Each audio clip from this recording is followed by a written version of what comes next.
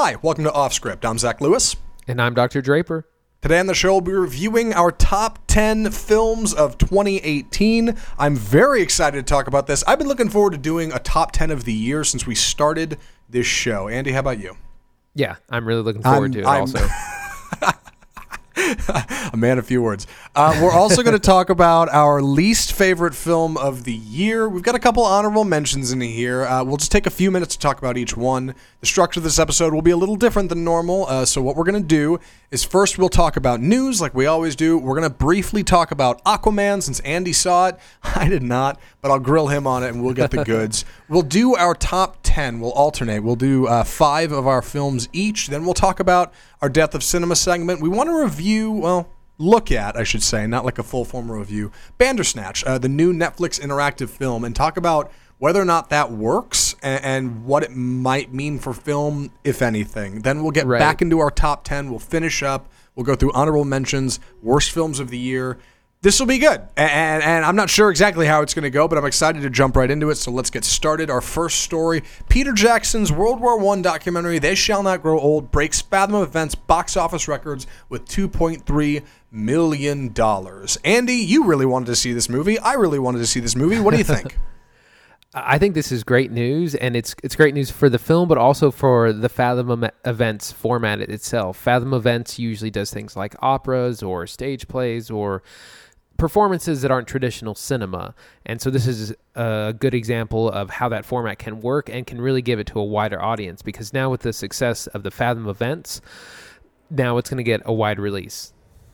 I guess I'm split on this. On the one hand, you're totally right. Like for Fathom Events, this is great. Fathom Events are inherently really cool. They bring a lot of movies over from foreign markets that I'm not able to see normally.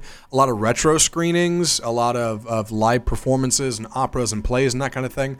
Like the idea of Fathom Events I love, and the fact that they're making money and doing well is fantastic. What frustrates me about this, to me, hear me out, is if your movie sets the new high watermark for Fathom Events, what that indicates to me is it probably shouldn't be a Fathom event. You probably could have just released this movie and it would have been fine. And they're going to do a wide release, so they're going to get around to that anyway. But man, I wanted to see this movie, like really bad. I still want to see it. We'll probably review it in January. But I couldn't find a screening anywhere. It was around for 2 days at certain theaters, and that was it. And I was really bummed. It leaves a bad taste in my mouth. So walking into this movie in January, I'm a little frustrated, and that sucks. That's not the greatest way to see a movie. So bittersweet, I guess. Do you feel that way? Yeah, I'm just glad that it's going to have a wider release and that we will be able to eventually see it, because it was playing for 2 days and it was at like 3 theaters, and it had showtimes in the middle of the day when you and I were both at work. So it wasn't really helpful in trying to see the movie. Yeah, I agree. And I don't know what exactly that means for They Shall Not Grow Old, but I'm glad it's doing well, and I'm excited to see it when it comes out. Our next story. Andy, you're going to have to give the good people at home some explanation behind this one, because this isn't exactly a traditional tale. A convicted deer poacher has been ordered to watch Bambi once a month during his stint in prison. Fill people in here. Why are we talking about this? Okay, so this is a story that came out a couple of weeks ago. And what happened, this was in Missouri, because of course, but there was the ringleader of a deer poaching circle or crime syndicate was caught and tried and found guilty of deer poaching, and he was sentenced to 1 month incarceration, and part of his sentence means that he has to watch Bambi once a month for 12 months. So he gets to watch this movie because he was the head of a deer poaching ring. First viewing being on or before December 23rd, which has already happened, but funny, right before Christmas. Like, you got to watch Bambi, dude. I mean, funny story. Why are we talking about it on the show? What makes this like film news? Well, several things. I mean, I just think it's funny, it's interesting, but it kind of raises a larger question of like, film being used as punishment and possibly rehabilitation as well. And I'm not sure how comfortable I am with that. Like, it's a funny story, but it's an interesting situation. Yeah, I agree. It is a funny story, but at the same time, it is an interesting experiment in using media as a form of reorientation of ideology and or like punishment or maybe reward. I think of like at Guantanamo, them playing like Miley Cyrus on repeat, right? And people flipping out. And again, funny, but in the case of like a Walt Disney film, like a cherished childhood film of the '60s, like there's definitely something to be said that this movie has not only withstood the test of time, but has been now being used as a form of punishment to change somebody's ways. Neat, and a testament to the film, and ultimately. I don't know. Yeah, you're right. I think you're right. There's something to be said there. So just some food for thought, I guess, in our news segment. It's like I said, it's interesting. It's definitely interesting. Nothing short of interesting. Excuse my leap to the next tale. Our next story, the trailer for Jordan Peele's new film is out. The film is called Us. It is a hell of a trailer. Andy, what do you think? Yeah, I was really surprised and shocked by it. I remember I was actually in Houston, and I saw it on my phone, and I was like, oh, let me watch it when I get back to Dallas. So I didn't watch it for several hours, and then I watched it, and I was really blown away. And, it's creepy. I don't want to get into it very much because it is it's really cool if you haven't seen it. But man, I feel like it's one of these iconic trailers, kind of like the way the Avengers trailer was, or something like Inception that gets parodied and gets kind of redone because it's so good. Like the trailer is a piece of art in itself. Right. I think there's a lot I like about the trailer. I like that you don't really know where it's going. He's done a great job of keeping the film under wraps. I mean, we know the plot, but we don't really know. I don't know. We didn't know a lot about it going in, and so you watch the trailer and start to realize this kind of creepy flip on things. And as you watch it, the I Got Five on It flips over, which is really something to be said about Jordan Peele that he could make that song into a horror theme. But man, it just looks so neat. And after Get Out, it's so interesting to see what this movie is going to be, what it's going to mean, what the underlying themes of the film really are, what they say about racism. I don't know. I don't know. I'm real into it though. So yeah, same. I was totally stoked, and like you said, the song I Got Five on It, which is funny because that has been done before. Taking a popular song, slowing it down, making an orchestral version of it has been done. But this is the first time it's been done with like a classic hip hop song, and it just works so well. But that was super cool, and definitely looking forward to that in March. Yeah, and you talk about the hype train. Like I love that the trailer sets up. It does exactly what a good trailer needs to do. It gives you just enough of a setup, and then it leaves you to wonder what happens. It doesn't give away the whole plot. It doesn't give away the focus. It kind of gives away the focus, but I don't know. It sets up enough, and then it leaves people in the comments wondering and coming up with fan theories. And what do you think is going to happen? What's it going to be about? Gets that buzz going. So well done, Jordan Peele. We appreciate the trailer. The last story we have. Netflix turned down an offer to buy Holmes & Watson from Sony after bad test screenings. Holmes & Watson has come out. It is currently sitting at a robust 9% fresh on Rotten Tomatoes. This movie is a total bomb. What do you think about it, Andy? Well, we need to say that when it came out, which was Christmas Day, which Christmas Day is the biggest day in cinema for the year. Yes. It had a 0% score. They were actually withholding the scores. They weren't, it said no score yet because they were just holding them back, hoping people would at least maybe go see it. And I've heard it's real bad. It's real bad, and what I hear is it's them doing basically the jokes from Step Brothers in the 18th century. Right, and also not being the director of Step Brothers, so like swing and a miss. It definitely doesn't have the vibe it needs to. We haven't seen it. I can't imagine we're going to see it. Bummer, right? But right, man, I'm so frustrated with the way studios can play with public perception. Like really, and withholding Rotten scores is one thing, and withholding reviews is one thing. But like, man, for the ads, like they really made this look like it was going to be the next Step Brothers, and people go see it are just incredibly disappointed. Like at some point, it's false advertising. At some point, you're lying to people. And they do it anyway. And there's never any kind of reprimand for that. It's just the way it is in the industry. And that's right. Frustrating. And ultimately, I don't know if there's anything that will change about that. I just, bummer. Well, that's what's interesting about Netflix not buying it, because Netflix tends to kind of buy bombs or things that are risky. Most notably this year, they bought the Cloverfield Paradox and Annihilation, which we love, but Annihilation was very much a risky film, and the studio offset their risk by just selling it to Netflix. Oh, and at Netflix, they've become known for not having the best films, but here's the difference. They may make a lot of bad or mediocre films, but they do not buy bad or mediocre films. They tend to, buy better things when they're flashing their cash. Right. Like they buy things that may not be great, but they're good enough for the platform that it'll work. I mean, that was a great example of something like Bright that we saw last year. Like, not great, but good enough for me to sit down and watch it and go, yeah, it's free on Netflix, worth your time. Like, not bad. Whereas this, I guess it's good to know that there is a bar of quality at Netflix if somebody does have their hand on the steering wheel, and that they are looking and watching and effectively trying to decide what you're going to get. So you can take some comfort in knowing that while you when you watch a film on Netflix, it may not be the greatest film, but it certainly won't be the worst. That's right. We should talk about our first and only real review of this episode. Andy, you saw the film. I already told people what it is, but please take it away. Aquaman?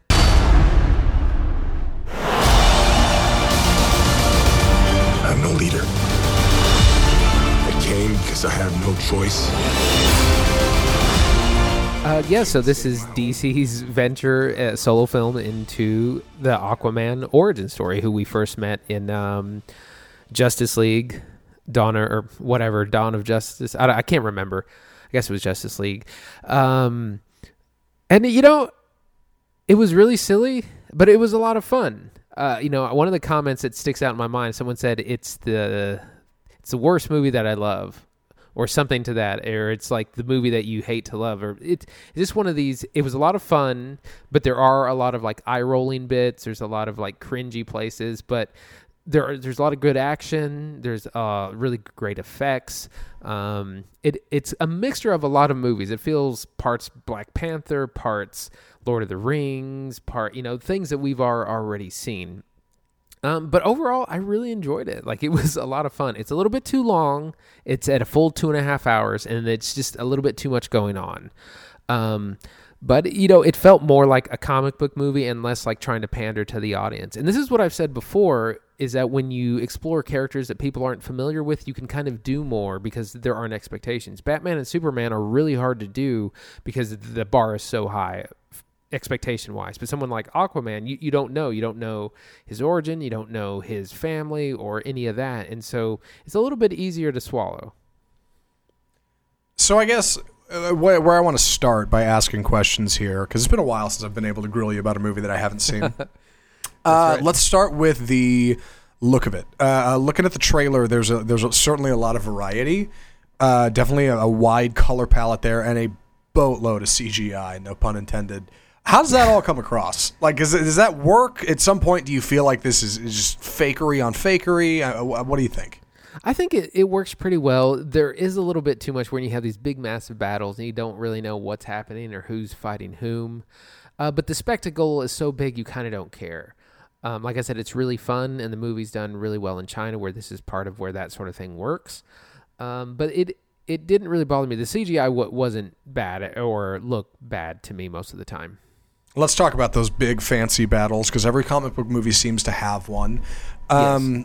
I think you can look at something like Wonder Woman, DC's last great venture, or semi-great. No, it's a great venture into making a superhero movie. The end of the movie, just falls apart into a CGI fest of rubble and shadows, and you can't really see anything or what's going on. Looking at the trailer for this, not so much. It looks like there's a lot of sea monsters, and there's a lot going on, and Black Manta's in it, or whatever his name is. Like, looks real neat. How did all that come across? Did that sell? At some point, is it just chaos? I mean, what's... It worked for me. The film does a good job of ramping up the action and slowly developing the character. And this is what I really missed from Man of Steel. So what I like in Aquaman is that it takes him the whole film to pretty much become the Aquaman. You know, he's reluctant at first. He has to like discover himself and work through these problems. He doesn't want to be there.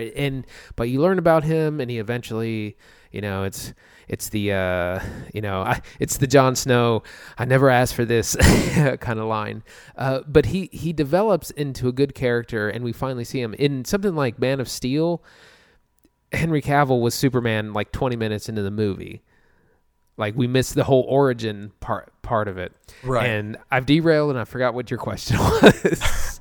Well, it's funny because you were leading right into where I wanted to go.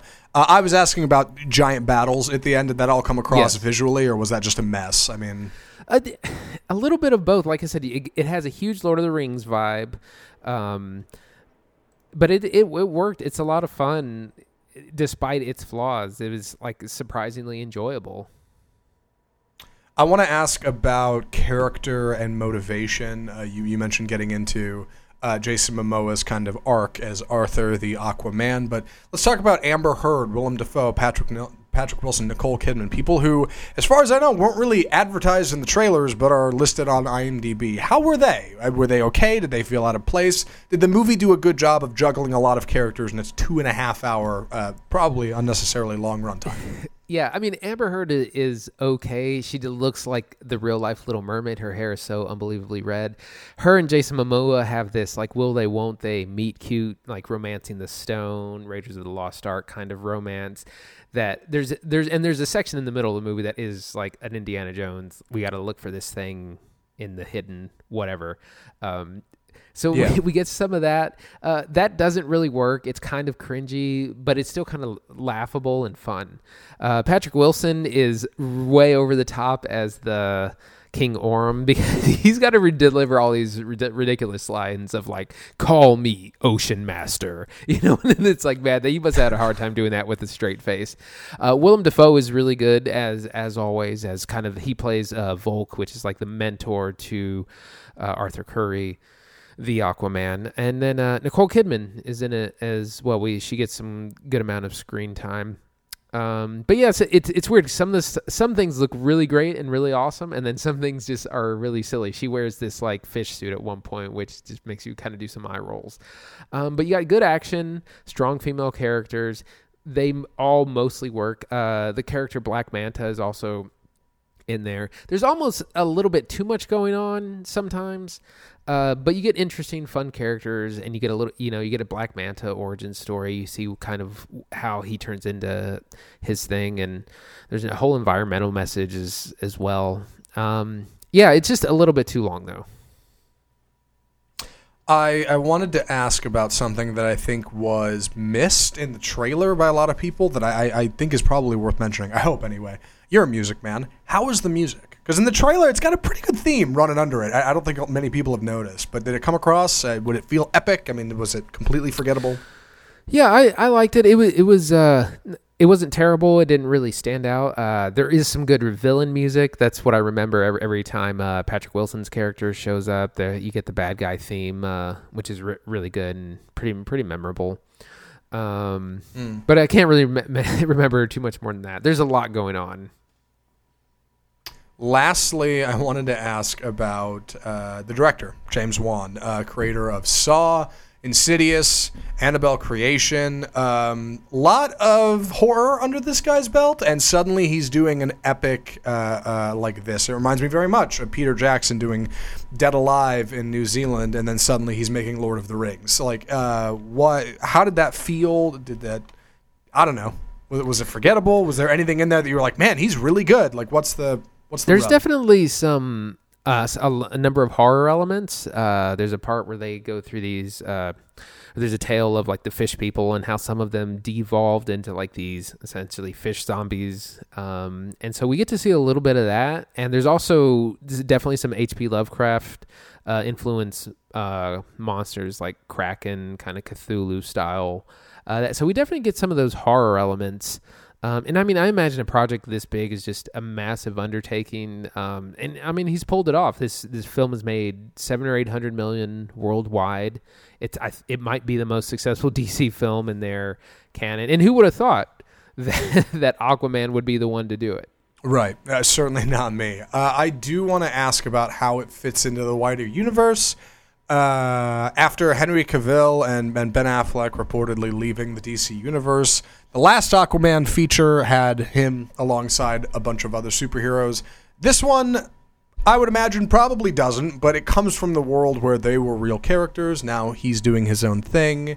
How does this set up for any kind of sequel, if at all? I mean, are you talking a post-credit scene, or is it pretty heavy-handed? Is it very light, just to see the DC kind of poke at it with a stick and see, let's see how it goes? How does this work into the bigger world of the DCEU? Well, it really stands on its own, which I liked. Like you could start and end with this film and not have to know anyone else. We don't get cameos. We don't get that kind of other people showing up. It's not trying to tie it in, and that's always a detriment that I, in a lot of these movies that have like 10 or 20 films lined up, is that, this is just a trailer for the next film. It really stands on its own. It's not just leading up to the next film, and that makes it more enjoyable. There is a post-credit scene that hints at a sequel to Aquaman itself, but it does a good job of staying away of just like reminding you of like, hey, remember the Justice League? We'll be joining them again. So, any other thoughts before we move on to a recommendation? It was just a big surprise. I was ready for a really mediocre movie, and it was actually a lot of popcorn fun, and DC's done something right here for a change, and let's see if they can keep it up.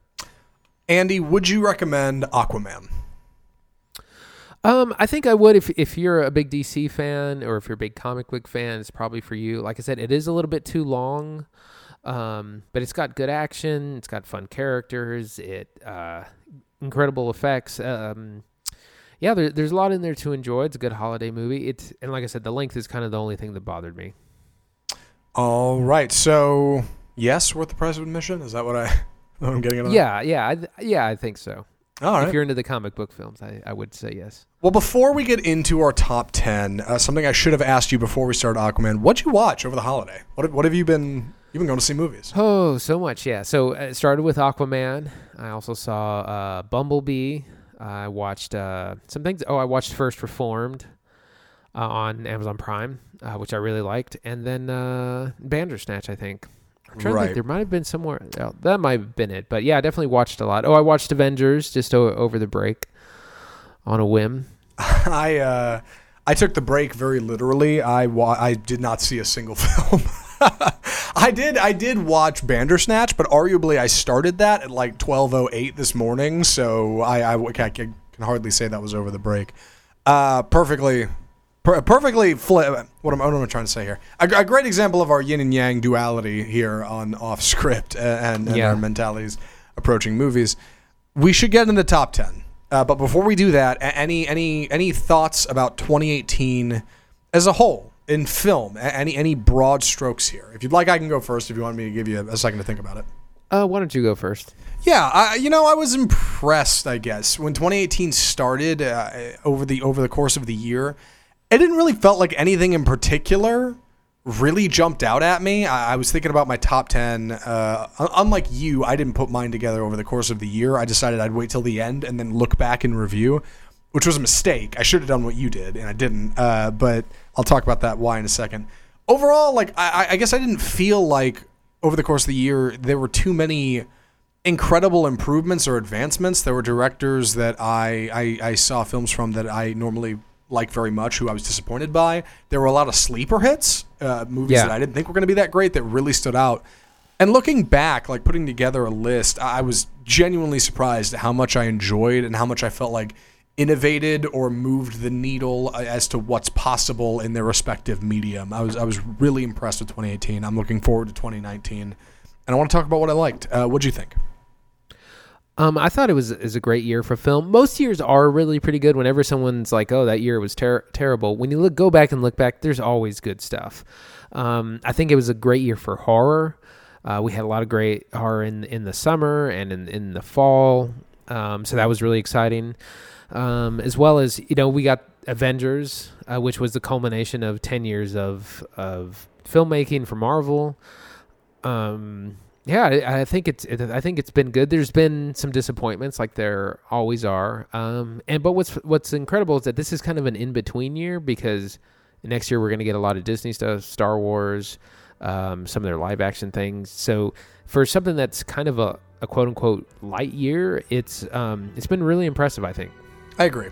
So without further ado, I'm so excited to announce this. This is Off Script Film Reviews Top 10 Films of 2018.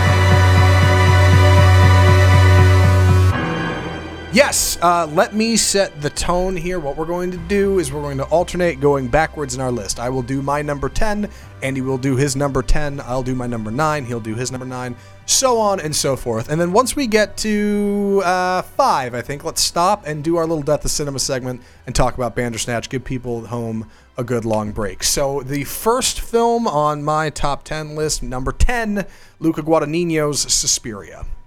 And I don't have any music to play for that. But yes, Suspiria. This came out later in the year. I was excited about the idea of it. Suspiria has been a white whale film for me. The original, at least, being a 70s horror film. This was supposed to be a remake, and then it comes out, and it turns out kind of not really. It's really Luca Guadagnino's version of what he thinks that film is. And I was stunned. If I had to liken it to something, I'd say it's similar to Kubrick's Shining. It is not quite that. It's hard to describe. It's a movie I'm looking forward to watching again, and looking at it, I couldn't not put it on my top 10 list. Andy, what'd you think of it? It definitely one of my favorites of the year. I was really hyped for it, really looking forward to it. It just, there's so much in there. It really blew my mind in a lot of ways. It was kind of received mixed reviews, but it definitely found a special place to me. There's a lot of themes in there. Great performance by Dakota Johnson and Tilda Swinton. But yeah, really enjoyed it. All right, we'll go for it. You're up next. Okay, so my top 10, or my number 10 is Avengers. What's the tagline? And Avengers Infinity War. Good God. Infinity War. Yeah, that's right. That's how memorable it is. No, so for a number of reasons, I thought it was a good movie, but more importantly, it was a culmination of 10 years of filmmaking, and they just kept on. I'm amazed that they kept on track. They didn't lose actors. They didn't have massive delays. The production schedule was tight and never strayed. That alone is an incredible thing. And just to have, essentially 10, or at this point about 20 episodic films that lead up to this one moment is really impressive. It's something that hasn't been done in cinema before, and I'm sure will continue. But it was done really well. It was probably the best villain that Marvel has done. They've really struggled with having good, convincing villains before. Yeah. Sorry, can I? Go ahead. Yeah, I didn't put Avengers on my list, and seeing it on yours is encouraging because you're totally right. Like, Avengers is a genuinely stunning film. They managed to get so many stars in. I don't even know what your casting budget looks like for something like that. They managed to spin so many plates, so many worlds and versions, and they managed to get different directors who had worked on these films to come together and collaborate to make one epic vision. And I know a slight of Marvel films that select reviewers have said is that they don't stand up on their own, that you have to have seen everything that's come before to understand them. But in the case of Avengers Infinity War, somehow I feel like they threaded that needle, and you could have only seen a few Marvel films and watch this and genuinely enjoy it for what it is. I think the introduction of Thanos is really, really good for all the buildup they've had of him. He's genuinely a cool character. He's arguably the coolest villain, certainly the best since Loki. Really stunning work, and I can't remember the last time I was so excited to see a Marvel film, and I am so excited to see what's next in the Marvel franchise. So Avengers was nothing short of really neat. My number 9, Annihilation. It is an Alex Garland film. Talk about a sleeper hit for me. I didn't know what to expect going into this. I knew Alex Garland had made Ex Machina, a film that I greatly respect as great sci-fi. I knew this was based on a book, and that's about it. I remember talking about it on the show before we went and saw it and saying, I haven't watched the trailer in a while. I don't really know what to expect. I know Natalie Portman's in it. I know it gets weird, but that's all. And I kind of forgot about it. I watched it, and I thought it was really cool, and then I kind of forgot about it. And then slowly over the last couple weeks, I've been seeing things pop up about it because award season's coming up. I've been seeing little behind-the-scenes things. And I forgot how neat it was and how sitting in the theater watching Annihilation, I had this feeling of like mystery and suspense that you just don't get at the movies. There's a few other films on this list that certainly cross that. This checks the box of interesting horror and sci-fi in a way that not many other movies do. It's a stunning movie, and I can't wait to talk about it. Yeah, Annihilation, definitely one of my favorites as well. One of my big things is I'm always looking for subtext and what a film is about or what it's trying to say. And in addition to the good performances and the cool sci-fi things when they're in like the, I forget what they call it, but in like the special zone where everything's mutating.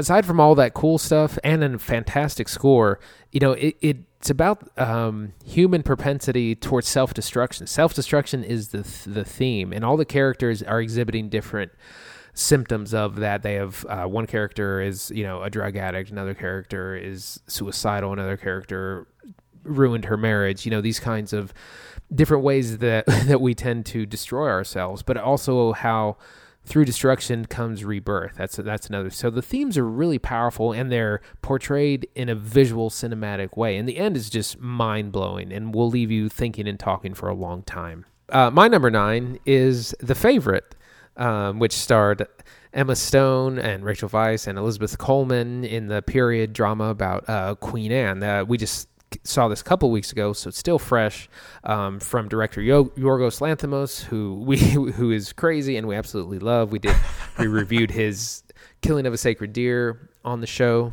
as well as the Lobster way back when.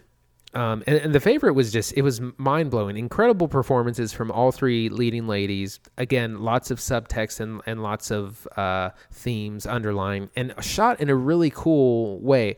Really cool use of lenses and angles as well as lighting. Man, I was stunned by The Favorite. I had an interest, like when I first saw the trailer, and then slowly as we got closer to seeing it, and I kept seeing it climb up the calendar to get closer to us reviewing it on the show, I got more excited going to see it. Really, really incredible work. Arguably, who am I kidding? Arguably, my favorite by Yorgos Lanthimos, I think. Probably by a long shot. And I think a big part of that is because he didn't write it, which I realize sounds bad because all of his other films I've seen he's written. But man, having enough of an outsider perspective and having him look at that story through his lens, that truly made this like a collaborative work that was so engaging. And working with actresses he's worked with before and actors, Rachel Weisz is brilliant in this film. I really enjoyed it. The look of it, the feel of it.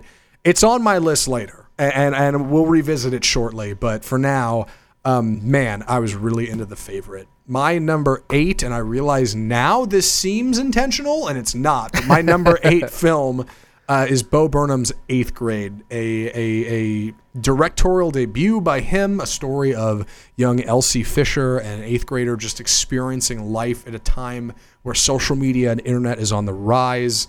Her single father tries to connect with her and fails miserably. She doesn't have many friends. She's alone and tries to express herself on the internet like so many do, and feels absolutely nothing back from that, and ultimately discovers that she is more than just who she wants to be. Man, what a movie. The soundtrack is incredible. The cinematography was stunning. The characters are heartbreakingly beautiful. I could not get enough of this film. And when I was putting together my top 10 for the year, I left it off, and then I put it back on, and then I left it off, and then I put it back on. And ultimately I realized if I'm this conflicted over this film, how could I not put it in my top 10 of the year? Right. I loved 8th Grade. Yeah, I really enjoyed it too. This was Bill Burr's directorial debut and a really big hit for A24. Stunning work. it's really funny and really endearing, and it's not what I was afraid of. I was afraid it was just going to be a 2-hour cringe fest. But it's not. There is a lot of uncomfortable moments that people can relate to, but it's not just about her struggles. It's also about her triumphs. You're largely working through those struggles. Like, she's very insecure and not confident, and there's a couple of moments where she really just reaches deep down and finds the courage to do some things that she's not real comfortable doing, or kind of putting herself in situations that she normally wouldn't. And that's what's, I think, the real triumph of this film, that it's not all about like, oh, the horrors of middle school. It's about those small moments of growing up and success that happen along the way. All right. Well, you're up next, please. I want to move on from this because this is high on your list. So I don't mind visiting it now. But that's fine. Well, shoot. What do you want to do then? So let me go ahead and jump to Disobedience, since we just did Annihilation was my number 7. Disobedience, which also starred Rachel Weisz and Rachel McAdams as two women from this Orthodox Jewish community who have a relationship that's forbidden. And at the beginning of the film, Rachel Weisz's character, Ronit, her father dies. He's like the head of this Orthodox church, and she's going back to this community that shunned her. And it's a really stunning piece of drama, because it's about this love triangle between the two women and their friend, but also balances, tradition versus family versus religion versus like being who you are. And it does a brilliant job of not condemning in either side. It's not about the condemnation of religion. It's about finding balance between all these things that are very important in all of these people's lives. I was so impressed by Disobedience. I rolled into that film thinking this is going to be a dry, boring drama that's got a lame love story that's predictable. And it's so much more than that, because the love story is a little predictable. Like, I think the trailer and just the poster kind of give away what's going on there. But man, talk about setting and what it can do for your film. And if you can craft a story in a world that's just familiar enough to people that people can connect with, but different, that it makes it interesting. Like, you can truly put together a tale that's so engaging in a time and place where we are so inundated with the mystic and the magical and the supernatural and the superhero.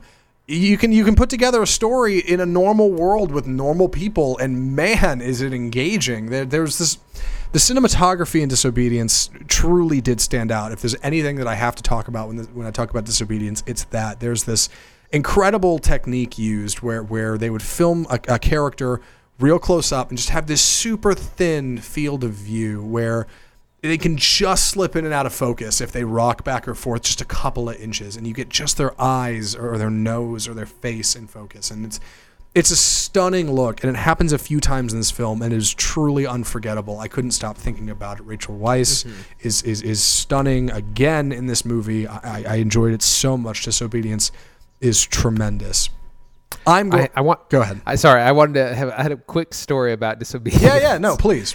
So whenever I saw it, the film started, and there was this really high-pitched squeal happening in the soundtrack.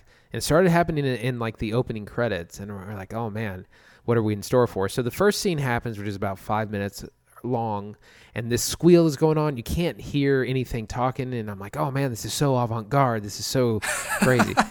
So then it carries into the second scene, and then we realize that there's an issue with the sound. It's not part of the film. But because it was the art house, we thought, hey, maybe it is. Yeah, I had a similar issue with La La Land in 2017. I swear the theater I went and saw that at, like, the lens on the projector was just out of focus or something, and it really messed with some shots. And at first I was like, man, this is unique and authentic and experimental. Like, no, it was just a crappy screening, but funny regardless. The last movie I should talk about before we move into our Deaths of Cinema segment, I'm going to skip my number 7 because it's high up on Andy's list. So we'll get back to that. But my number 6 film, Wes Anderson's Isle of Dogs. I am a sucker for stop motion, and more recently a sucker for Wes Anderson. I didn't used to be. If you'd said that 2 years ago, I'd have said you're nuts. I'm not a Wes Anderson fan. I don't like him. And lately, I've really come around. And Isle of Dogs was an essential film in there for me. I think Wes Anderson's movies all have an effect on us. Often the first one you see is your favorite. In the case of this, maybe not. I think my love for stop motion really does affect it, but overall, like the way Isle of Dogs tells a unique, engaging story in a fun visual medium, in a engaging audible way with using subtitles in the English language sparingly, really neat and experimental and different, and I liked it. And when it came down to looking at my top 10 of the year, I couldn't not have this on there. Isle of Dogs was stunning. What'd you think? So I liked it, but upon further reflection, I found it to be a little bit problematic. It was very much lacking in diversity, which is for an animated film is a real problem, I think, because and especially since they're dogs, there's no reason that you couldn't have a more diverse cast. The film also was kind of accused of cultural appropriation, which we didn't really talk about much on the show, but that's still kind of overshadows it. But I did enjoy it. I thought it was, I like the stop motion as well. It was endearing. It was charming. But like I said, it has some behind the scenes kind of problems. And I'm not sure it's something that I would choose to kind of watch again. Well, with that, we should take a break and talk about our next segment. In between this, we will get back to our top 10, but we've been hitting it pretty hard. How long have we been talking about this? Okay, a while. That's fair. We should talk about our next segment. Andy, please, you want to take it away? Give us the intro here. Bandersnatch. Relax, don't do it. When you wanna go to it, relax, don't do it. Relax. So this is the new interactive film from Netflix, which is part of the Black Mirror series. Black Mirror, if you're not familiar, is a series about kind of dystopian futures that revolve around technology and kind of scary ways it may or may not go.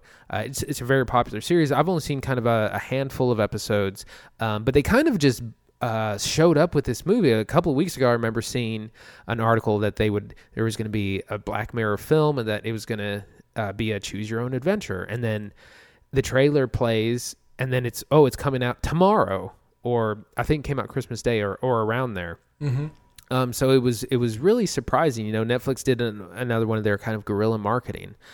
So that's the film, and kind of the storyline. And I'll only talk about this a little bit. That centers around a young programmer named Stefan, who is in 1984.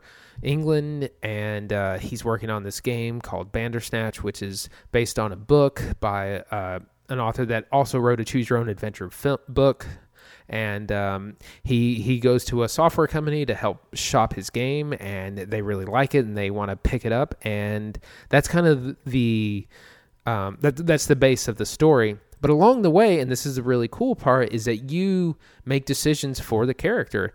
This little things pop up on the screen, and you choose, decision A or decision B, or sometimes more complex things, and different things happen, and you kind of end up replaying some things, or you get different storylines depending on what you do. So Zach, what did you think of Bandersnatch? So before I get too far into this, we should help me clarify here before I make a fool of myself. We are reviewing the film and then talking about its value as an interactive piece of media, right? In the bigger scope of film. Right. Yes. We're more talking about interactive film as a medium. Okay. Cool. Yeah. I didn't mean to get into Bandersnatch. No. I do want to talk about it for a second. I just wanted to make sure we're both on the same page, because I don't want to dip like straight into a review and then pull back. Yeah. Anyway, I have not seen a single Black Mirror episode. I've been told to see them forever. Every time I've tried to sit down and watch one, I'm usually not in the right, what's the word? Headspace, I guess, for it. I'm not thinking like, ooh, man, I want to watch something like really heavy and thoughtful. I just, I'm a simple man. What can I say? And we watch movies on this show. Give me a break, all right? I'm doing that twice a week. So when it came to Bandersnatch and you said, hey, I want to talk about this thing, I said, I haven't seen any Black Mirror. I'm a little, I got some reservations, and you said you encouraged me to do it anyway. Like, no, that'll make for a good review. Right. I liked it, and I think the tone of me saying that says more than I could. I loved the premise of it, like the approach. It's got like an 80s vibe. It's got some great retro music. It's about video games, like choose your own adventure. Like, I love that stuff. Like, that's all that fits great. It's about a shut-in guy who likes to work on his own little passionate project. Like, that screams me. I love it.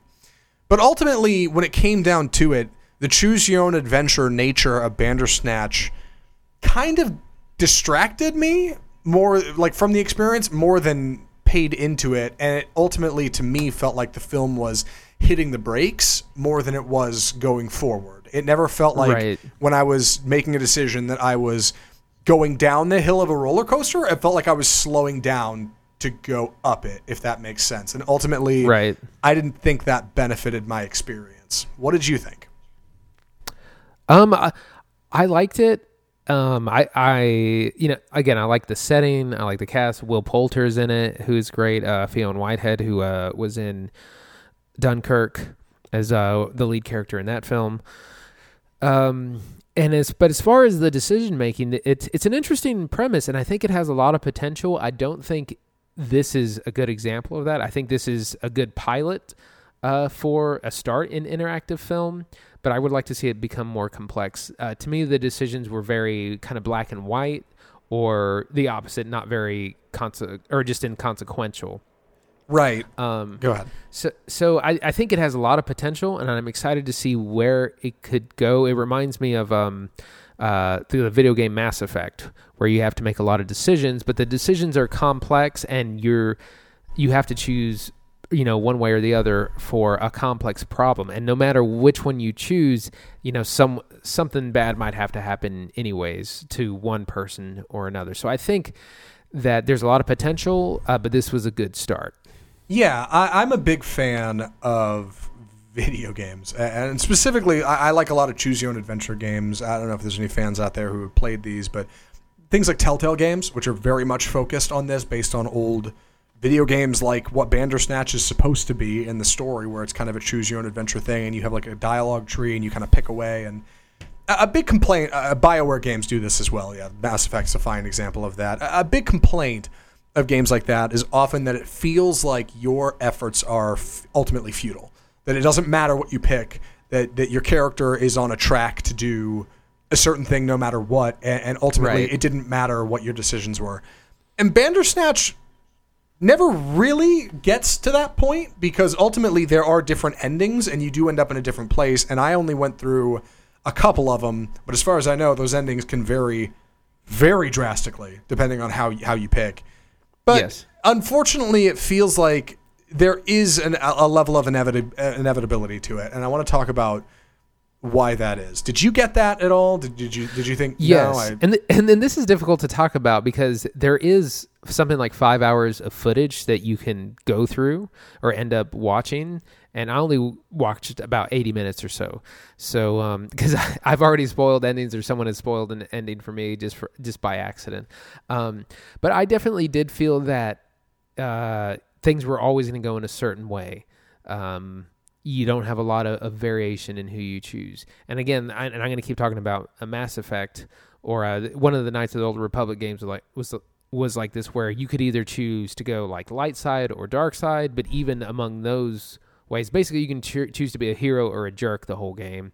But even then, you have to make big decisions that impact you and your mission and your crew. And like I said, I would have liked to have seen more of that kind of variation in the endings. I agree. And I think in its approach, Bandersnatch is very smart, because it's supposed to be like a Twilight Zone experience.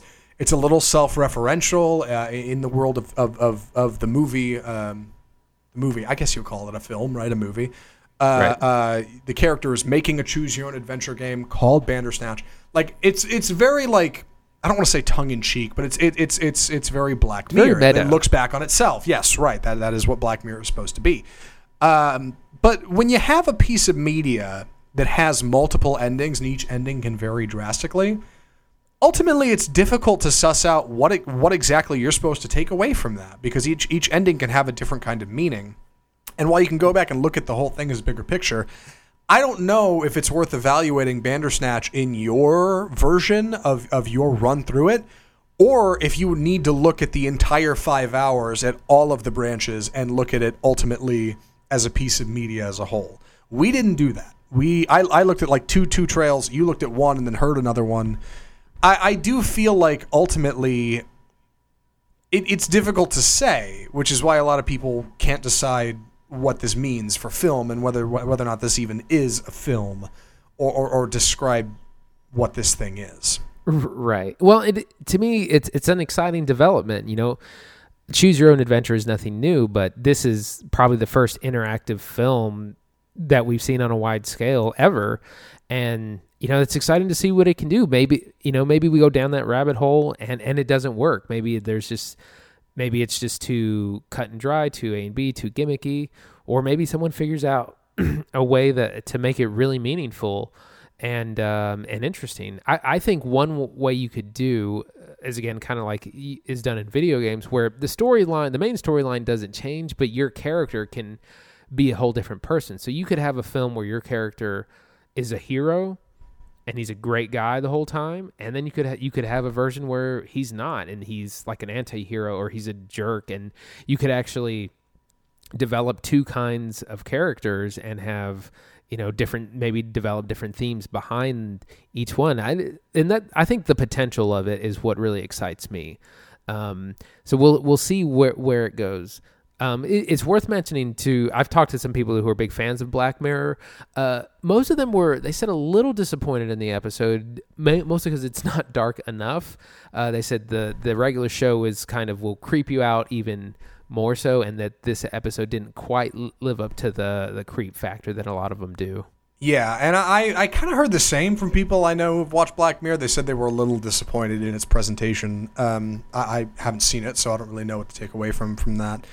Ultimately, when I'm watching this, I felt a little bit like what I'm watching would work a lot better in like children's animation. Not to say it's like childish because it's like, oh, it's a game. No, it's not that at all. It's that kids who are watching something that has stuff like this, say like a Dora the Explorer, where you can pick what they do. I'm like, that is such a great gimmick because they don't have to look too far into it.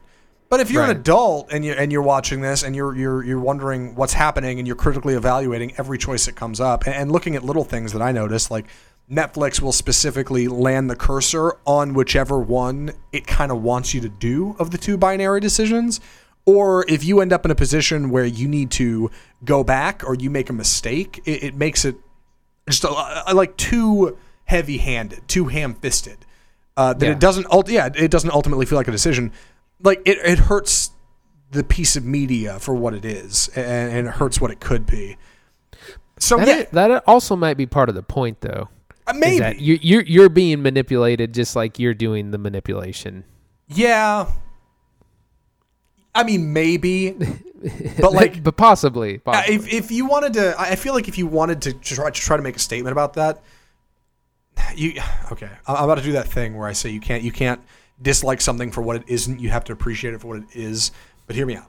If you wanna start to dip into experimental ways to make an audience feel as if they have control, whether or not they actually do, I feel like there's ways that have been done that are much more effective. Things like theatrical shenanigans, you know, playing with the lighting in a theater or like the look of things. I think of like that experiment. Who was it? I forget who directed The Truman Show back in the day, but back in the day, one of the things he wanted to do to kind of show The Truman Show as being a piece of media that could potentially be real is he wanted to set up a camera in theaters, and during a shot in The Truman Show, when you see people watching Truman, it would cut to that camera and people would see themselves looking at the screen. Right. Like, that makes a little bit more sense to me than, hey, pop on your Xbox and watch this thing for 80 minutes and it'll really blow your mind, man. Like, it's not, there's not enough you can control, I guess. Right. You need to be able to immerse people in a deeper way than just a series of binary decisions. I agree. But again, I can't sit here and act like, well, should have done this. Like, that's stupid. I get it.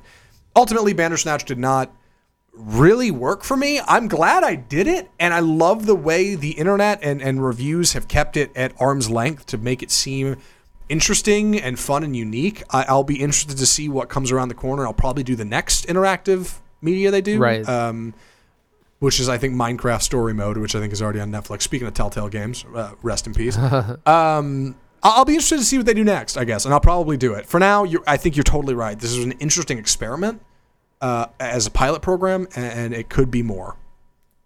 Yeah, I'm interested to see how you would apply this to longer form films and maybe the theatrical experience as well.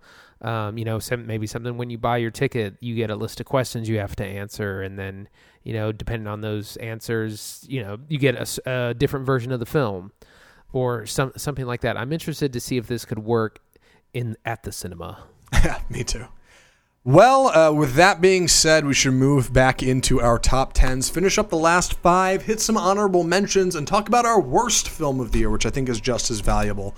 Looking at the breakdown here, I only have a few movies left to talk about in my top 5 that we haven't already covered. You've got one more. So here's what I'm thinking. You start, right, and then we'll alternate, and then you'll finish it out because you've got one more movie than me. That makes sense, right? That math adds up. Okay. People at home have no idea what we're talking about. Anyway, go ahead, please. All right. Lynn Ramsey's You Were Never Really Here.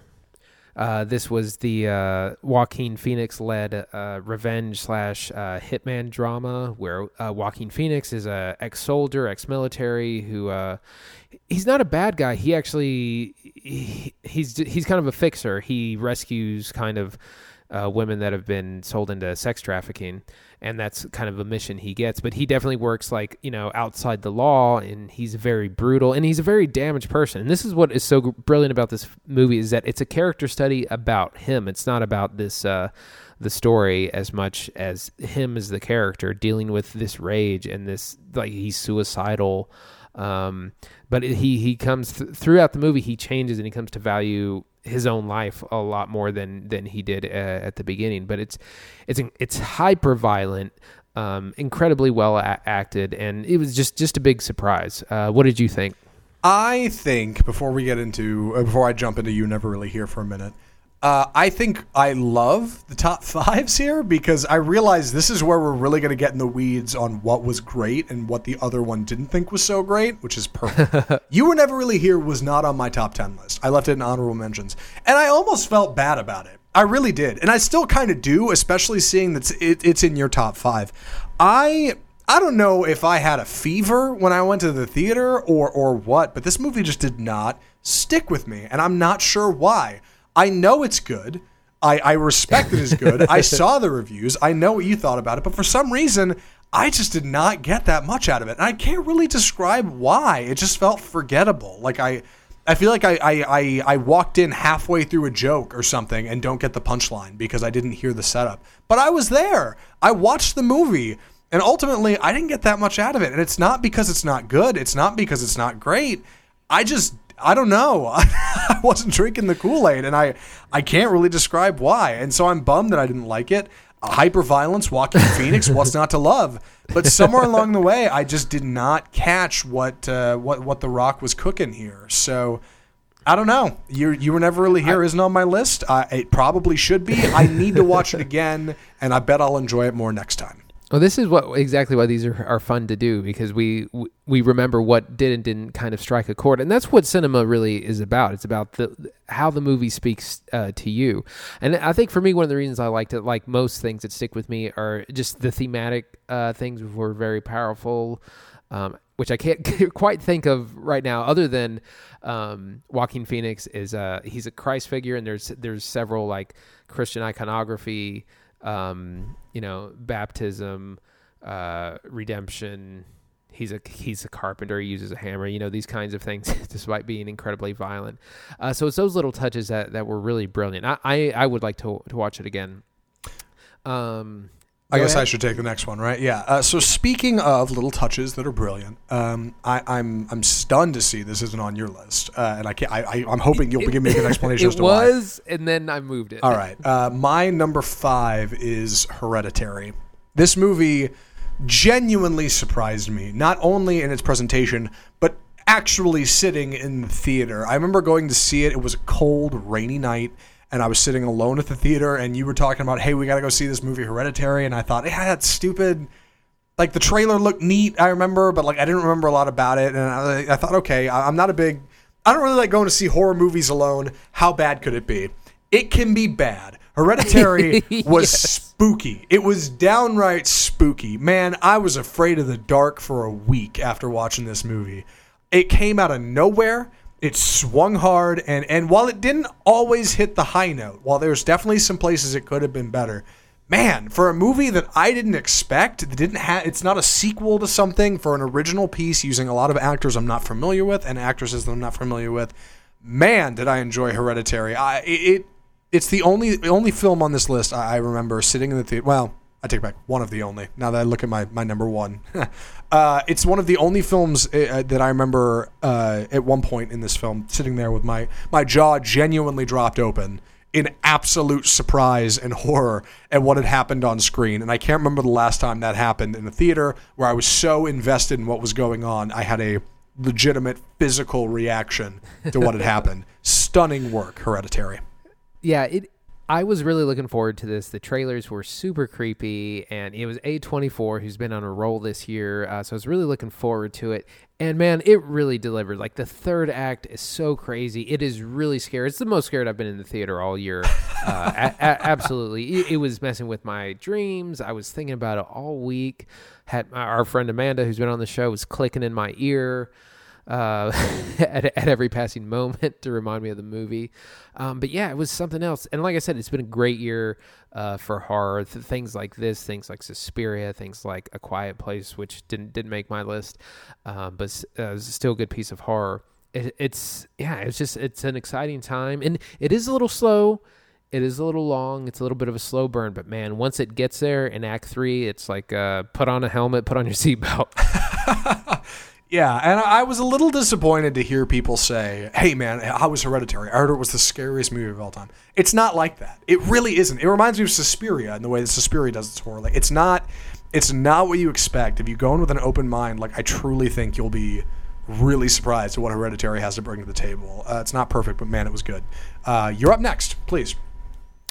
So my number 4 is a Netflix film, the Coen Brothers' Ballad of Buster Scruggs. So we reviewed this a couple of months ago. It came out in November, and this is a unique film. It's a Western anthology. It has 6 different stories, all unrelated, and they're almost like a set of fables. Like I said, one is about a sharpshooter, one's about a bank robber, another one's about a traveling sideshow, gold prospector, Oregon train, carriage ride. And man, they're just done so stylistically well, and they work as mini movies that it's really stuck with me. I love the Gold Prospector story. I've gone and rewatched that one a couple of times because there's just a lot in there. And like I said, they work as fables, so there's a kind of a message or a meaning that I think you're supposed to get from each story. And it was on Netflix. It was really incredibly easy to watch. I don't know how keen-eyed Andy was when I was putting my list together here on our outline, but I came down to eliminating Ballad of Buster Scruggs up to the minute. I just before we were recording, I swapped it out for Annihilation. I was so impressed by this movie, and I still am, and I still want to go back and watch it again because it has so much to say in so few words, and it does such a great job. It is a brilliant Coen Brothers film. It is 6 Westerns in a way only the Coen Brothers know how. I still don't know what exactly it's saying because it says so much, but I enjoyed it a ton. It's one of the few Netflix films I've watched in recent memory that I thought I can't wait to tell people about and say, you guys have got to check out this movie. It is really cool. Ballad of Buster Scruggs was really good stuff. And I'm bummed it's not on my list. It's certainly honorable mentions, and it absolutely deserves a top 5 spot. My next film, my number 4 here, the only film on either of our lists that is a documentary, Won't You Be My Neighbor? This is one of those movies that hits at such a strange time. And I think that's probably a big part of why I enjoyed it so much, because I'm such a primary audience for it. Mr. Rogers was something that was on when I was a kid, when everything was bright and shiny and new and the world didn't seem so bad. And he's passed away since, and I've gotten older and the world has turned, and man, we live in some crazy times. And watching a movie about him, when it turns out he was just as human as everybody else, and he was just a good dude meaning to do good things, it really, really hit home in a way that's difficult to describe. It is a heartbreaking tribute to a man who just wanted everybody to be cool with one another, and I couldn't not put it on my list. I'm not a big documentary fan, but this movie was genuinely moving for me. So that's Won't You Be My Neighbor. What did you think? You know, I really enjoyed this film, but I did forget about it, unfortunately, when I was thinking about my top 10. but it is really endearing, and it shows the unlikelihood of this show. You know, it was low budget. It seems like a bad idea on paper, but people really connected to it, and they connected with it for, several decades. And it's not this flower power kind of hippie, oh, we got to love each other, man. Like it's really about, it's okay to have feelings. It's okay to be angry or scared or afraid, but also happy and joyful. And it was about letting kids know that they can have these feelings and they can talk about them, which also means it's okay for adults to have these feelings and talk about them as well. And he would take on some really serious subjects, things like the assassination of JFK, things like the Challenger explosion, and, having to explain death to young children and having to kind of recover. But really brilliant documentary about an incredible man, and a show that you couldn't make this again in this time. Like, the world has changed too much. Media and TV has changed too much to make something like this again. Real quick, before we get into your number 2, would you mind telling the world what your number 3 was? Because I don't want you to skip it. Right. My number 3 was Suspiria, which, again, I really loved it. It really connected with me. Love the soundtrack by Tom York from REM, I believe. No. No, wrong band. Radiohead. Good God. Yeah, Radiohead. like, Sorry. Yeah. Begins with an R. Suspiria was my number 3. It's stunning. It really is. I feel so split that that's in my that's my number 10 and that's your number 3. Like there is a mile between those two.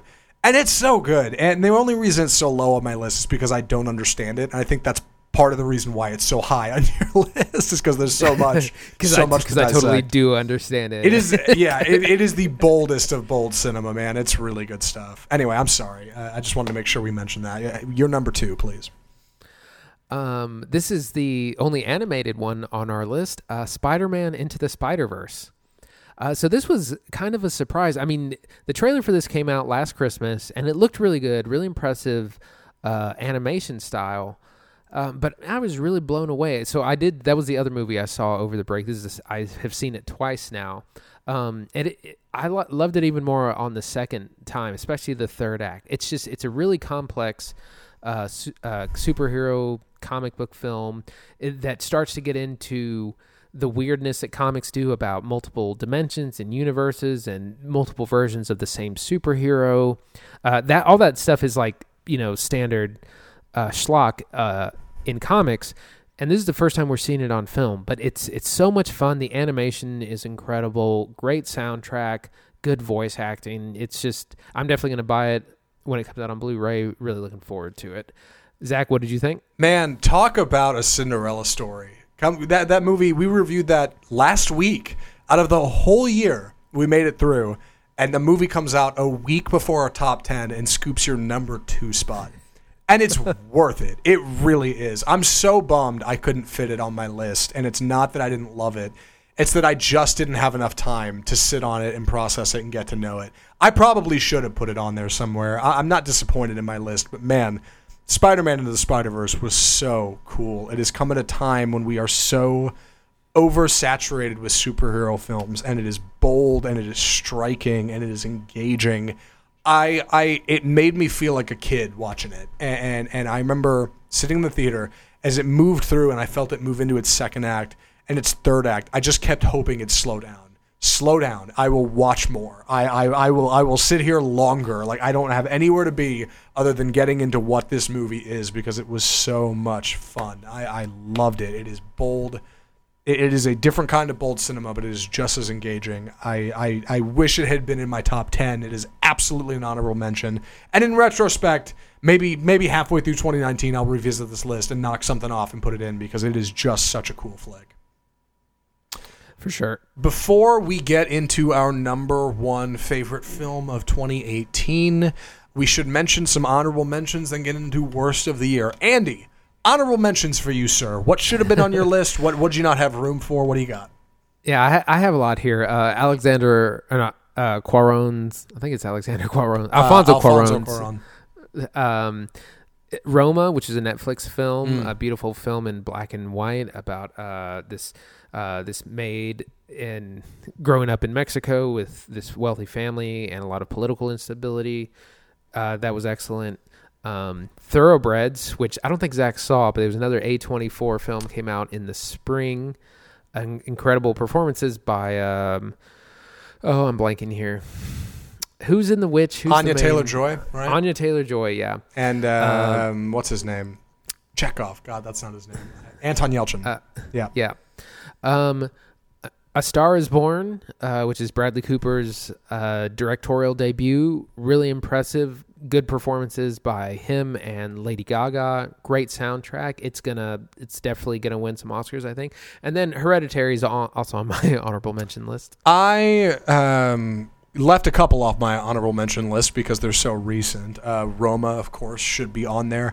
I'm almost disappointed to see how many top 10s that's topped of people I respect, celebrities or directors or otherwise. Barack Obama had it on his top 10. Guillermo del Toro had it on his top 10. It's not that I didn't. It's not that it's not great. It's that I just didn't fall in love with it. It just didn't cast a spell on me the way it has everybody else, and maybe someday it will. But it's still good stuff. Spider-Man Into the Spider-Verse, again, should probably be in my top 10, but it's not for now, so it is what it is.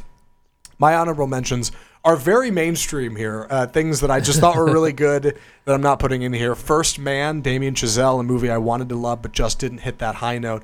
Black Panther, Crazy Rich Asians, Bad Times at the El Royale, A Star is Born. Sleeper hit, something I didn't like as much, but over time I've started to come around on. Bohemian Rhapsody, I put in my honorable mentions. Okay. The Little Stranger, I thought was great. It just wasn't great. The Andre the Giant documentary from HBO, A Quiet Place, I did slide in 8th grade, so I don't have to worry about that. And mid-90s, also The Ballad of Buster Scruggs. Great stuff. We should talk about our worst film of the year. I initially wanted to do a top 5 worst. You opted to just do the one, and looking at our time, that probably makes a lot of sense. So, yeah. You want to go first, or should I? What do you... Can I mention both of these? Well, mine is one of those, so for what it's worth. Why don't you do the first one, and then I'll do the second one. How about that? Oh, okay. Yeah. So there were two. The second worst film of the year for me was Jurassic World Fallen Kingdom, which was just so bad. Total trash. The first act is kind of okay, but then it just goes off into left field. It tries to kind of be a horror movie. It's got a ridiculous plot that you can't follow. You got the dinosaurs are mutating, and it's so bad. I was so bored. Like that was the thing. I was looking at my watch all the time. Just couldn't wait for it to be over. And my worst film of the year was Jurassic World 2.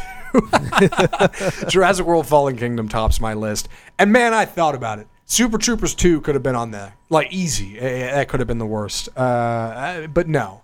It's got to be this one. And I'll tell you why. Because Super Troopers 2 had a ton of problems. And I love Broken Lizard, and I love the first one. But at least it had some heart. It was made by guys who you could tell on screen were charismatic and genuinely loved what they were doing. Jurassic World 2 had everything going for it and is a complete bomb. It is a disgrace. I hated it every second. There was a post-credit scene. I didn't care. The second this movie hit credits, I got up and walked out. And then I texted Andy, and I was like, that might be the worst film of the year. And I'm glad to say, for me, it was. It was so bad. It was a cheap cash grab. It was a knockoff. It was ham-fisted, and it sucked, and I hated it. So that's my worst film of the year, Jurassic World 2. There's a whole review on it. You can go back and listen. That's what I thought. Andy, your worst film of the year, please. The Happy Time Murders. Oh man. So this was the Melissa McCarthy led puppet shock humor detective story that had lots of really crude, vulgar humor in the trailer and more in the film. For what it's worth, I actually thought that concept has a lot of potential of this kind of like R-rated Muppet puppet thing. I think something could be done with that, but the jokes just weren't there. The characters were trying too hard. It wasn't funny at all. There was a couple of great scenes with Melissa McCarthy and oh gosh, I'm blanking on actors now. Maya Rudolph? Maya Rudolph, Yeah. Exactly. So there was a couple of funny scenes with just them two, but man, it was just so bad, and I couldn't wait for it to be over. And it definitely gets my worst film of the year. The only reason the Happy Time Murders is not at the top of my list alongside what would be Super Troopers 2 is, one, because it's Brian Henson, the man who directed, son of Jim Henson, and directed A Muppet Christmas Carol, a movie I greatly respect. But it's more importantly, it's Henson Alternative, which is a new spin-off of the Henson kind of brand. For me, at least they tried. They tried to do something different. They're like, you know what? We're going to do something radically different. It's probably not going to be popular, but we're going to swing for the fences and see what happens. And it sucked, and it bombed, and it wasn't funny. But I'm like, at least you swung for the fences. At least you went for it. At least you tried to do this raunchy, modern Muppet comedy. The puppetry was okay. At least it tried. It made an effort, similar to Super Troopers 2, but Jurassic World 2, no. There's no redemption. The other thing is that the other two are smaller films, like Super Troopers and Happy Time Murders. And Super Troopers was crowdfunded, so even if we don't like it, there was a crowd out there who wanted it. Yeah. And enough to fund it and for it to get made. So, at least there's an audience. But like you said, for Jurassic World Fallen Kingdom, I don't know who it was for. I don't know what it was for. And unfortunately, it made enough money that they will make another one regardless. So, yeah, Jurassic World 2 represents everything that's wrong with the industry. It's a horrible film and deserves to be taken out and shot. I should cover my number 3 and my number 2, and then let's get into our number 1s because I haven't gotten to those. My number 3 film is one you already covered, Disobedience. I loved this movie when it came out. By the time it hit credits, I was so stunned at a movie that I did not expect to be that great being my favorite at the time of the year, and I couldn't forget that. And I remember walking out of that movie and going, that might be my favorite movie this year. Stunning work. A movie that's not made for me, that is not, the primary audience isn't me, but man, it is bold cinema in a way that's just super engaging. My number 2 film, another Rachel Weisz feature, Yorgos Lanthimos is the favorite. My God, did I like this movie? When it ended, I remember thinking this is my favorite film of the year, and then remembering, wait. There's one other at the top. We've already covered why we like this movie in the episode we reviewed it. We also talked about it earlier in top 10s. Let's talk about our number 1s. Andy, you want to go first, or should I? I'll go first. Please. Okay, so my number 1 is Spike Lee's BlacKkKlansman. God bless white America. And I said this when it came out, that I think this will be the most important film of the year. And I still believe that. The story centers around John David Washington plays a black police officer who infiltrates the KKK in 1970 and kind of uncovers some plots about, terrorism. And it's a comedy somewhat because... what's the other? Oh God, Adam Driver plays the cop that actually has to go meet with them. So there's a comedic setup, but it's about very serious things. It's about racism, but not just blanket like that. It's about kind of how racism has infiltrated the political system and how organizations like the Ku Klux Klan are now represented in Congress or making more moves politically than they're not burning crosses in people's yards anymore. And it's incredibly timely, and the ending. And I mean, this has been out for a while, but the ending is really shocking because it shows footage from the rally in Charlotte where the guy ran his car through the crowd and killed and maimed people. And I remember when that happened, like I just could not watch that footage. It was posted everywhere. I just could not watch it, and I was forced to watch it in this film. And I'm glad that it's there because it's incredibly powerful. And Spike Lee is reminding us that these problems that were around 40, 50 years ago, this kind of racism, this infiltration of the political system are still here. And in fact, it's probably worse than it has been. I made BlacKkKlansman my number 7, and my number 1 is your number 8. And I think it's worth mentioning that while for both of us, these movies were not necessarily, we were a little divided on how we felt. Ultimately, both of them are top 10 films in their own rights, whether they're at the top of the list or the bottom. They are stunning work, and BlacKkKlansman is a brilliant example of that. When we reviewed this film, I remember reviewing it as a narrative and feeling a little frustrated at the end of the episode. Did we do that any justice? Was that worth the way we reviewed it? And what we left out was reviewing it as a film essay, which is ultimately what Spike Lee does. He's more of a film essayist than he is a traditional narrative film director, but BlacKkKlansman does this brilliant thing where it tells a story so charming and engaging that despite its timeliness and what it has to say about the world we live in now, it feels like a traditional narrative story. It's a film that you can glean something from either way, whether you're a general audience or you're going in and looking at this as a piece of cinema from the great Spike Lee. I am not traditionally a big Spike Lee fan, but this movie was charming in a way that's hard to describe. And you're right, ultimately, very moving, ideologically, emotionally, and otherwise. Getting to the end of this film and seeing it cut to footage of reality stung in a way no other film has. Hereditary might have kept me afraid of the dark, but this movie kept me up at night. I couldn't stop thinking about it. It is so interesting, and ultimately, like I need to see it again. I really do. I don't know if it's streaming anywhere right now, but if it is, I'd like to take another look because BlacKkKlansman was just such a piece of film in 2018. It was so defined by who we are and what we could be, and BlacKkKlansman was awesome. Yeah. And now, now it's time for Zach. Yes, thank you. A film that Andy probably is not surprised to see as my number 1, as I told him, I'm pretty sure immediately after we finished watching it. My number 1 film of the year is Panos Cosmatos' Mandy.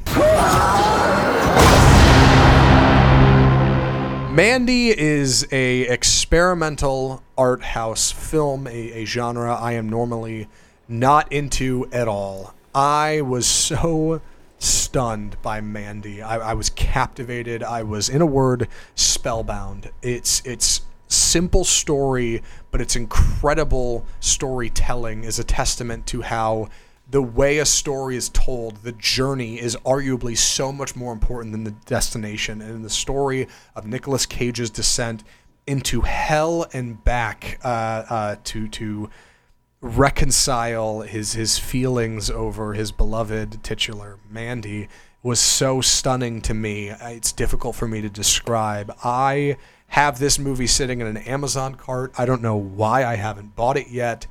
We watched it at the Texas Theater where the music was turned up to freaking 11, and so was the violence, and so were the hallucinatory effects. Mandy was a stunning piece of work, and while it's not for everybody, my God, was this movie for me. Andy, where was Mandy on your list, and what did you think of it? It's number 8 on my list, and it was definitely one of the best of the year. Nicolas Cage, out of nowhere, is having a great year and actually coming back as a good actor. Yeah, just stunning experience. It's like a ride. It's like, it reminds me of things like Interstellar or Dunkirk, which you feel that you have to experience, not just watch. Incredible score, great performance by Nicolas Cage. Like I said, this was the last score of Johan Johansson, who passed away last year. And like we said, unfortunately, it's not going to be eligible for Oscars because of a dumb rule. But man, yeah, it was something else. And like you said, it was very much an experience. And yeah, it's a beautiful experimental film.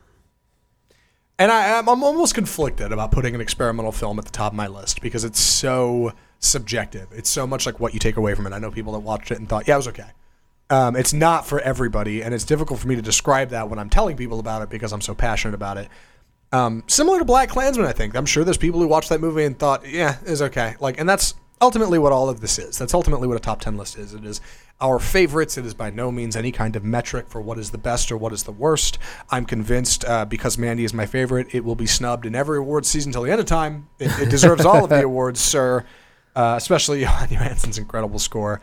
But man, 2018, what a year at the movies. My God, we had a lot of fun. Absolutely. Yeah. I don't really have much more to say about it. Any footnotes, Andy? Any? What do you think? Well, we mentioned the Oscars. The Oscar nominations come out January 22nd, so we'll definitely be talking about those in the coming weeks. There is not much to see this week or next week. This is a real dry time for movies. There's a lot of hangover from the Christmas season. There's films to catch up from there.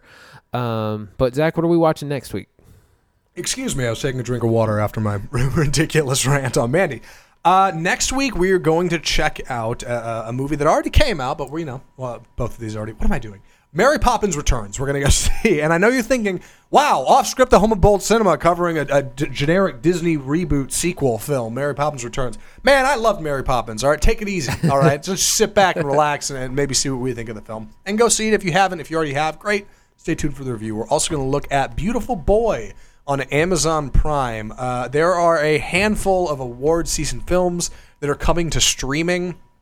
I don't know a lot of them by name, but Beautiful Boy stands out. And I go, oh, that's the one with Steve Carell and Timothée Chalamet. It stands out because it looks tremendous, and I'm really excited to watch it. I'm very excited that it's already on streaming, and I can check it out, just like First Reformed, which I need to see.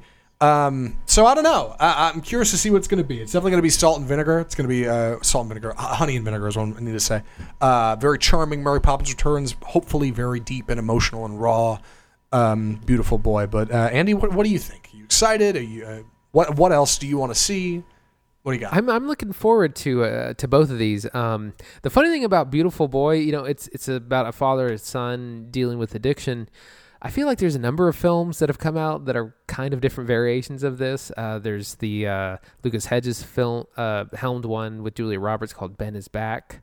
And there's another one called Boy Erased, which is it's about gay conversion therapy, but there's several of those movies out as well. So, but there's a number of these like young males and like their and kind of dysfunctional family film all coming out kind of at once. It's just kind of strange, and definitely looking forward towards Mary Poppins.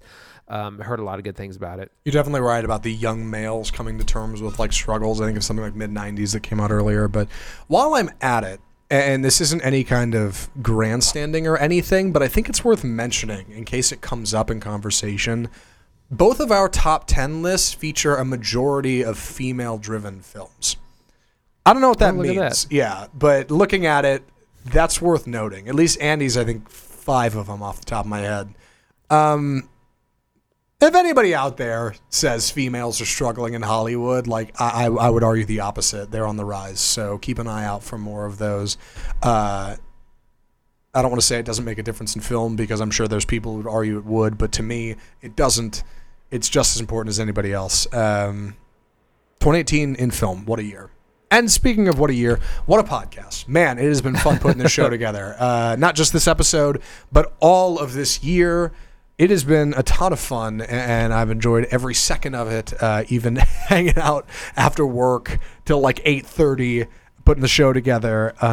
Man, we have a lot of fun on this show. So thanks for watching movies, Andy, I guess, and thanks for the folks out there listening, if there's anybody. For sure.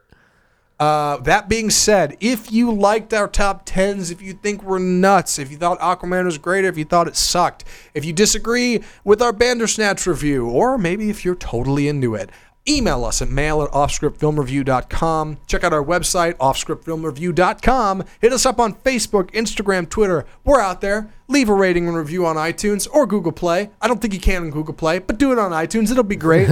And from all of us at Offscript, the home of bold cinema, I'm Zach Lewis. And I'm Dr. Draper. Thanks for listening.